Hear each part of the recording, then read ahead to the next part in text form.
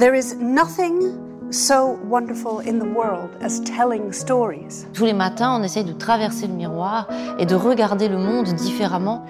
It is true, I am a woman. Une fois que ce saut est fait, tout devient possible.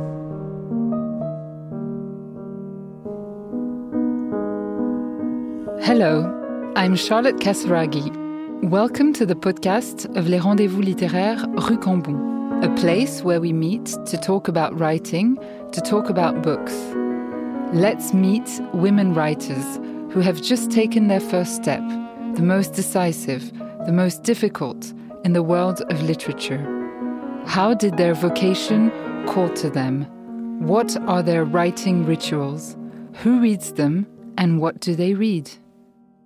I'm Erica Wagner, and it's my pleasure to introduce Huma Qureshi and welcome her to Chanel's podcast of Les Rendezvous littéraires Rue Cambon.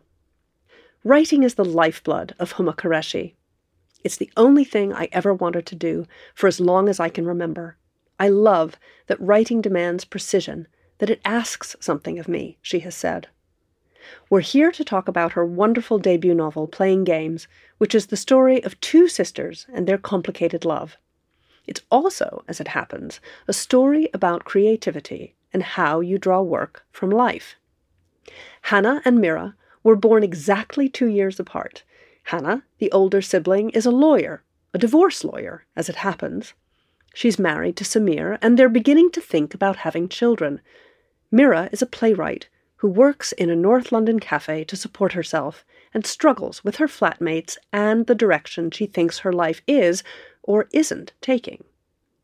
On the surface, it looks like Hana has her life sorted and that Mira has yet to find her feet, but things aren't so simple as they seem.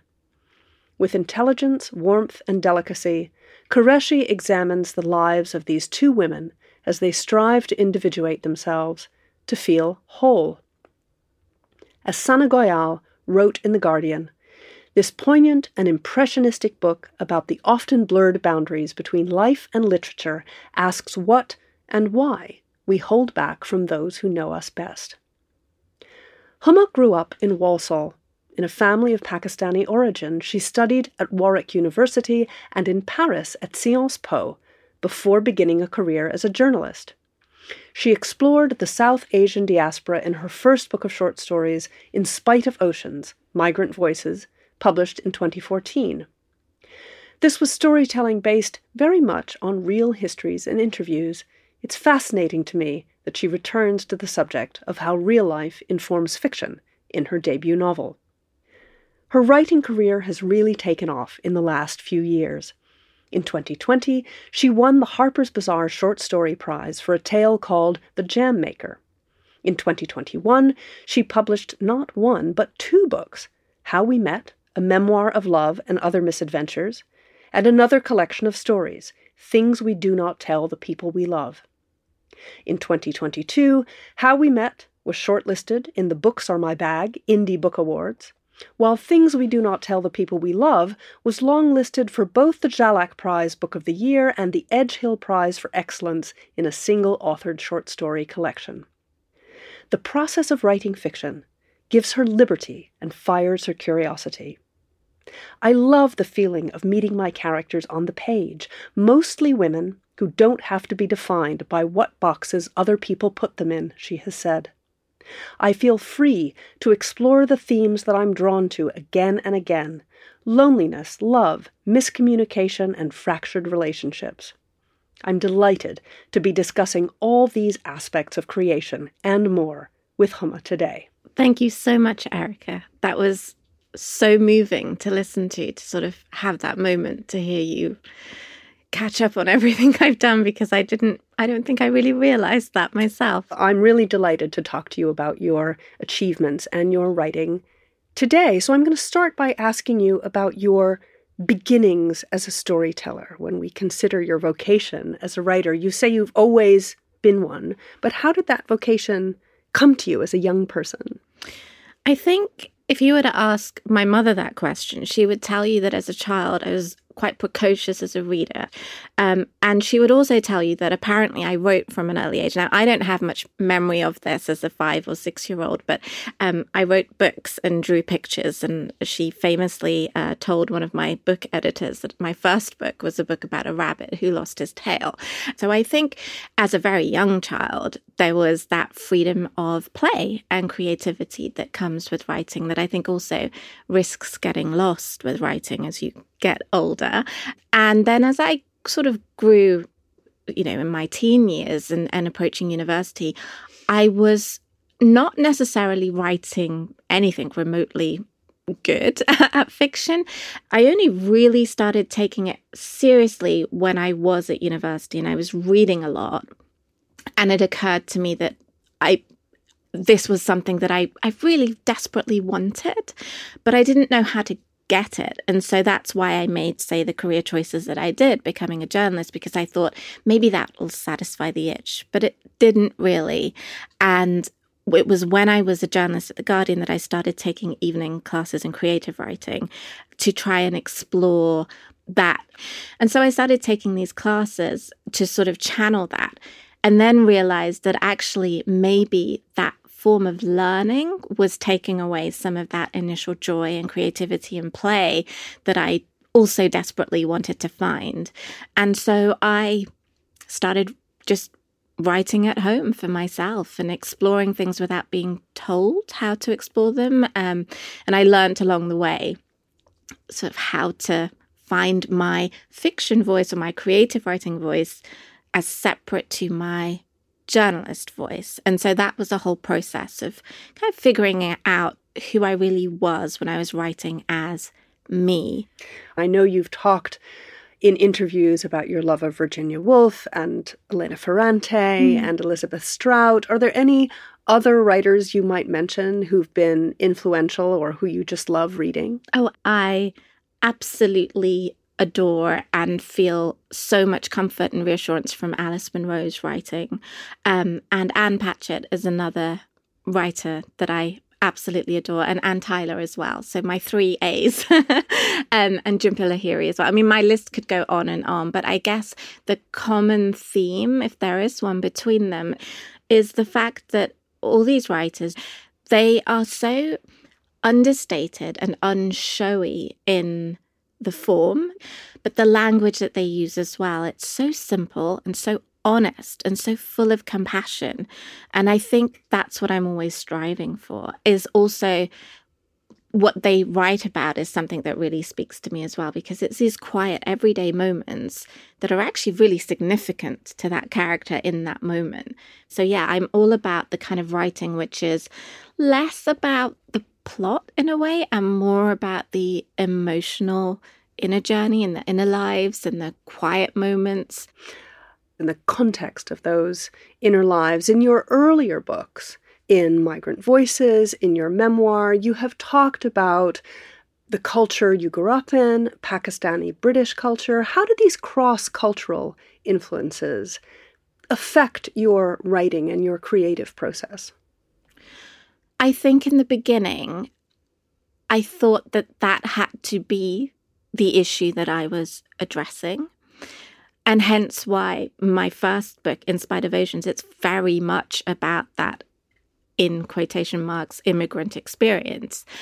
And I think for a long time, I thought that was the only way that I would be allowed to write, if that makes sense. But at the same time, I couldn't not address it because it was also part of me. And I think I definitely feel more confident to actually shake it off a little, because though my background is always going to be a part of me, I feel like it doesn't necessarily have to be announced on the page.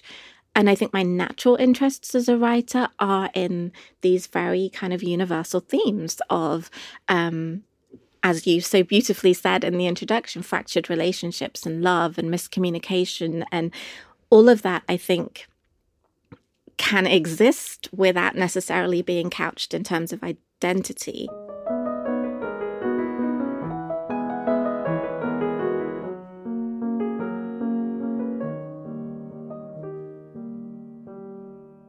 Tell us a little bit about the publication process for your debut novel? Obviously, you had published books before, but this must have been a special experience. It was special and also daunting. The reality of that was that it was the end of 2021. I think we got back into a lockdown. January 22, I seem to recall, homeschool was announced again. I have 3 children. We were renovating a house. We were living next door to the house that we were renovating. So all of this was going on in my kind of real life. And in my book world, I had this book that very desperately needed to be written. And so I didn't do an awful lot of planning. And a lot of it was simply instinct. And intuition, which is how I knew how to write. Like, that's how I wrote my short stories. It was always kind of based on this feeling. And I took that feeling and started it, but realized how, with long form fiction, there does need to be a little bit of forward planning and foresight and knowing what's going to happen. And that, to me, basically took place in the form of writing layers that I was building upon. And they were very different and very distinct in terms of the storyline, but they all featured sisters at the heart of it, and they all featured Hana and Mira. And I felt like I knew who my characters were, and I was trying to put them in a plot, rather than what I discovered was to let the plot come to me when I'd sort of really connected with who my characters were. So it was a whirlwind of a writing experience with all of that going on in the background. And rather than setting myself like a daily word limit, which didn't really work for me, I would just write for 2 to 3 hours in the morning. And that would be my writing day. And then I was able to split myself between my other various responsibilities. And as the story, as one draft is finished and then another draft is finished, then I think for me, at least, the process gets quicker. And I enjoy every process that comes after the first draft. The editing, the language, the spending the time with your sentences and perfecting them. And yeah, I was able to do that over the summer. And then we got to where we were. Wonderful. Why don't we hear the first page? Lovely. Mira is sitting on her unmade bed with her back against the wall, her laptop balanced on outstretched legs, ankles crossed, twirling a piece of her hair around her finger. She's staring at the homepage of a playwriting prize, the banner across the top of the site counting down, announcing there are 212 days left until the submission deadline in November. Whoever designed the website has done it in such a way that the numbers flick from side to side every 50 seconds, as if they are dancing. Without realizing that she's doing it, Mira counts the seconds until the numbers travel across the screen again in their stilted way, and when they do, it feels satisfying, like scratching an itch or figuring out a magic trick. She's doing this, staring at the numbers and counting to 50 in her head and deliberately avoiding having to think about the play she both does but doesn't want to be writing, when her phone, which is somewhere on the bed by her bare feet, begins to vibrate. Mira looks over the top of her laptop and then, using her toes, inches her phone towards her. She glances at the screen with low-level dread. She's wary of a ringing phone, wishes people would just text instead, even though the only person who ever calls is her older sister Hana. And sure enough, it is Hana. Mira hesitates, but she knows that if she doesn't answer, Hana will only keep on trying. "Hey, Han, what's up?" Mira cringes at her painful attempt to sound upbeat. Thank you so much.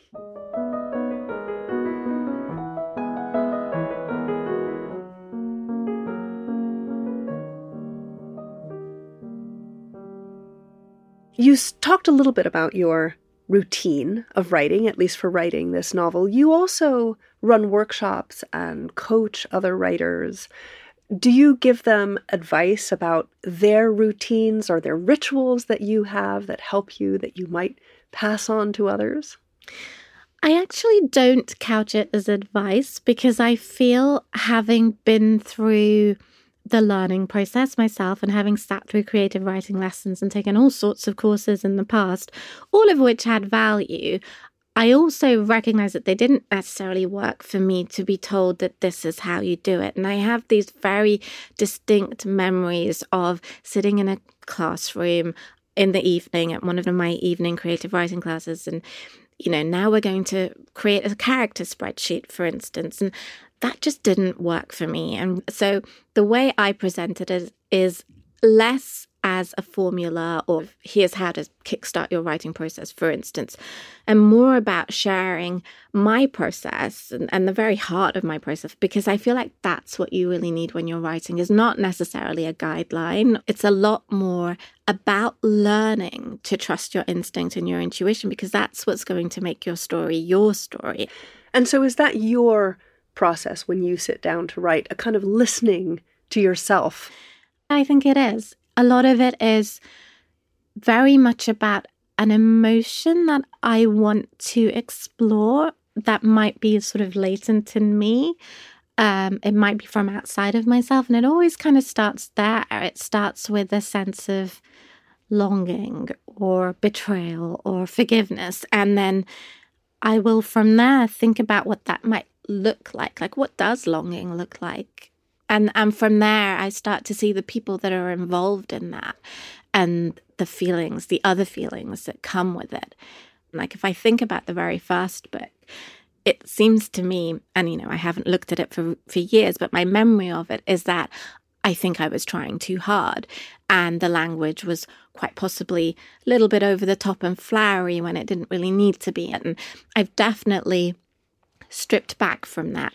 As you alluded to before, character is so important to you. And you write in this novel so wonderfully. Mira, of course, is a writer. You write about her discovering her characters, looking for her characters. Can you say a little bit about how Mira and Hana arrived for you?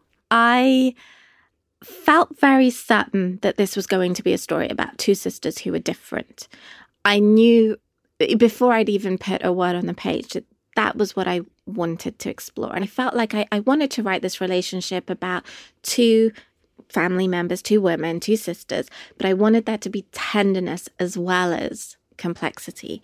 I knew that whoever these sisters were going to be, whatever difficulties they would have, they would find a way through. That was sort of my feeling before I began writing. I was, however, at the same time very aware that I didn't want this to be such a simple trope that one sister was the kind of wild, reckless sister and one sister was the perfect, had it all. But actually, it really mattered to me that Hana was just as vulnerable. Hana, being the kind of perfect sister, so to speak, was actually very vulnerable and had a lot of complexities herself. So it wasn't just as simple as crazy, wild, creative sister versus lawyer, married, settled down sister. They both came to this story with a kind of bewilderment that they are trying to process. So only one is trying to hide it. And I feel like adding that element of Mira's creativity and how she borrows from her sister's life in order to write about, which was kind of playing on that theme of what we borrow from sisters and how far we can get away with it and what we borrow without asking, and how that matters when it's somebody's life. That added that element of kind of tension and betrayal and complexity that I wanted them to be able to get through and see if they could survive. Mira also struggles with what is sometimes called writer's block. Is that something you have had experience of or a version of it? And how have you dealt with the challenges we all have sitting down at our desk? There's a moment in playing games when Mira is in what I guess writers sometimes call the flow, when she's in her desk and the writing is actually happening and it's flowing, and she describes it as being like underwater. And that felt very true to me. Like, that's what I remember writing in the flow feels like. The whole world around you is kind of muffled and at a distance, like you're wearing headphones. You're not really aware of what else is happening around you. So that element of her writing was definitely felt like I was writing it in real time, because I too was in that phase when I was, coming towards the end of the novel and I was writing in the flow. But that said, I had also been in Mira's position where I had a deadline to write a novel and I knew it was going to be about sisters, but I didn't know an awful lot else. And I had that panic come over me. So for me, it's more of a panic than a kind of writer's block, so to speak. When I'm stuck in that process, I spend a lot of time reading and I spend a lot of time watching films. I actually take a lot from sort of watching a visual story that really helps to unblock something. There's something about the act of being alone in the cinema, which is one of my favorite things to do, that when I come out of that, it almost doesn't matter what I've watched. It just makes me feel alive in some way. And it makes me want to hurry back and write something down, even if it's just a line about a feeling that brought up in me. All those little things. Do you have a first reader? Is there someone who always looks at your work first and gives you a steer or helps you out? How does that work for you? I've never usually shown people my work before I feel like it's worth something. So when I was writing in my early days, writing short stories or, for myself or whatever, I never really showed them to anyone. And my way of showing them to people was when I got to a point that I believed in myself and I believed that maybe I was hitting the kind of tone that I wanted, and I felt the emotional barometer of the story resonate with me. When I felt like possibly objectively it was worth something, I started sending them into competitions, which is how I entered the Harper's Bazaar Prize, for instance. And that was my way of gauging whether or not I had it in me to write. So that was like my first experience of sharing my writing. And now I'm lucky enough to have my agent and my editor, and I will send my agent my work before I show it to anyone else. But even that requires a certain degree of convincing that it is the right time to show her. I feel like the more you write and the more experienced you get in that process, the more you can judge your own work a little, and then you know when the time is right to bring someone else in.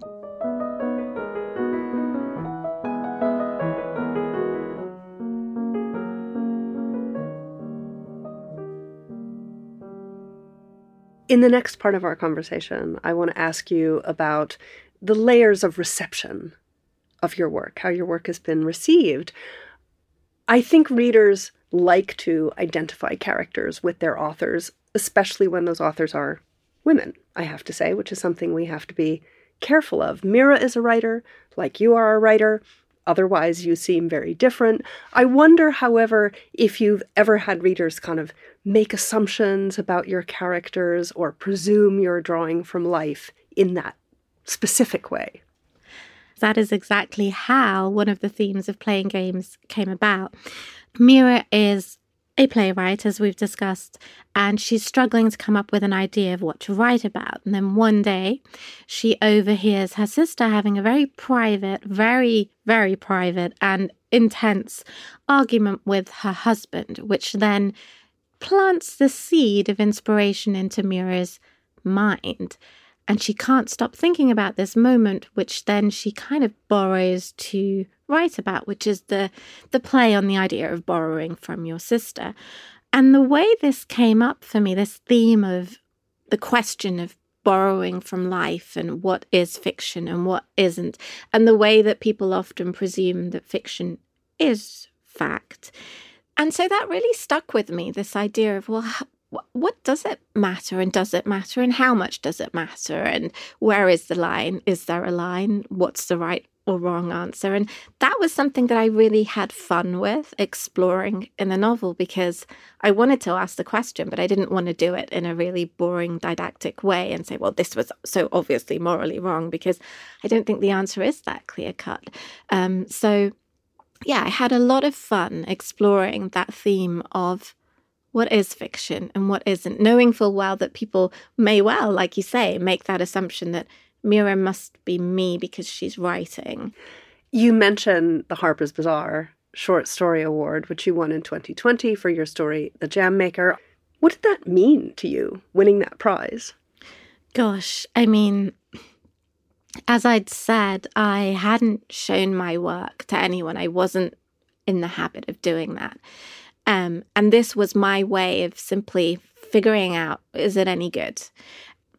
I entered lots of different literary prizes with different stories just to see, is it any good? And slowly, one by one, one would get shortlisted, one would get longlisted. And then all of a sudden, with Harper's Bazaar, I got this email back from Helena Lee, who is one of the editors of the magazine, to say that I'd been chosen alongside all these quotes from yourself, from Bernardine Evaristo, from various high figures in the publishing industry. It felt very, very, very strange, because I was aware that people who had won the Harper's Bazaar Prize had gone on to very great things. I was very aware of that because I'd followed their trajectory. So then to find out that I had won suddenly gave me a really significant confidence boost.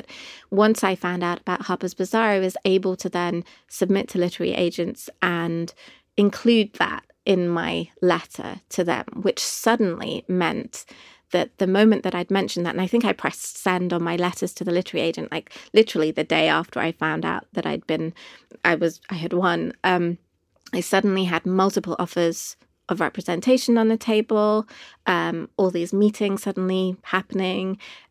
Things just took off from there. It kind of opened up a door that I think I may have had to have otherwise knock on for a lot longer.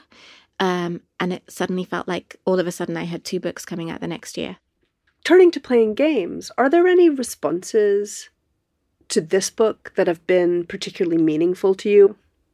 I've always promised myself that that is enough for one person to be moved by my book. It mattered to someone. They couldn't stop reading. They stayed up at night. They still think about the characters because they feel so real to them. Those are the things that really resonate with me. And I'm blessed by the reviews that Playing Games has received. It's been phenomenal. It's been in like pretty much every single mainstream newspaper and magazine. And one of the ones that really meant something to me was a review in the Financial Times, whereby the reviewer acknowledged the fact that I was not writing about identity for the sake of it, and that I had grown as a writer and I was moving away from sort of the nonfiction that I'd written. And it felt meaningful for that to be understood and not misunderstood. And she understood the reasons why I'd done that. And that felt like a moment, because I was nervous about that. I was nervous about people maybe thinking that I was shying away from it rather than, simply writing about it. It almost felt like a permission slip to carry on doing what I'm doing, and maybe to not overthink it and to not over-worry what people might think. We're coming to the end of our conversation. It's been so wonderful talking to you, Huma. We always have a few questions that we ask all our guests, and so I'm going to come to those now. The first one is, what is the most surprising thing you've learned from being a writer? The most surprising thing I've learned from being a writer is knowing that I can do it. It never fails to surprise me. It's astonishing to see my books on a shelf in my own home, let alone in a bookshop. So the idea that, I started off my fiction writing as a short story writer. I never thought I could write anything longer than 10,000 words at a time. And 10,000 words is pretty long for a short story. So to be able to say, actually, I saw it through to completion, that is what surprises me. Never fails to surprise me. Sticking with the theme of surprise, what would people be surprised to learn about you? Perhaps that once I was approached at university, I could have had a very different career path. I was approached by the intelligence services in my final year at university. What is your idea of perfect happiness? My idea of perfect happiness is an image that comes to me immediately, and that's opening the door and going home. That, to me, is everything, if I'm honest. That's really lovely. What advice would you give to anyone who wants to express their creativity, however they want to do that? I would say, and I know it's really easy to say it when you've kind of been through it, easier said than done, but I would say, try not to think about everyone else on the other side, and you do it for you, and it doesn't matter what comes of it. You just do it for you. Because the moment you start worrying about readers and what other people might think, and, I just mentioned a little bit about those fears that I had too, that's the moment when you stop being true to yourself in your form, in your art, your creativity. And I think that truth and that honesty is what makes the difference in your work. And that's what connects with people, whether it's a reader or someone standing in front of your painting. It has to come from that real heart. And the moment you start thinking about other people, you lose that. So don't lose the essence of what makes you you. In one word, how would you like to be remembered as a writer? I'd like to be remembered as meaningful. And I hope it's okay that I say that. It seems a little, pretentious to say, but I would love just to be remembered for having stories that were meaningful. It's okay by me. And finally, if you can say something about this, what would you like your second novel to look like? Oh, I'm actually very excited about the prospect of starting again. I am really drawn to big, messy lives, and I have done that to a certain extent with Hana and Mira, but I'm really itching for a bigger cast of characters, and I'm leaning towards these kind of multi-generational family layers, complications, that kind of thing. So that's what I'm quite excited to explore in 2024. Well, we are excited too. Thank you so much, Huma Qureshi, for joining us on the Rendezvous Littéraire podcast. It's been such a pleasure talking to you, and I hope we have a chance to talk again soon. I can't wait to read your next book. Thank you so much, Erica, for having me.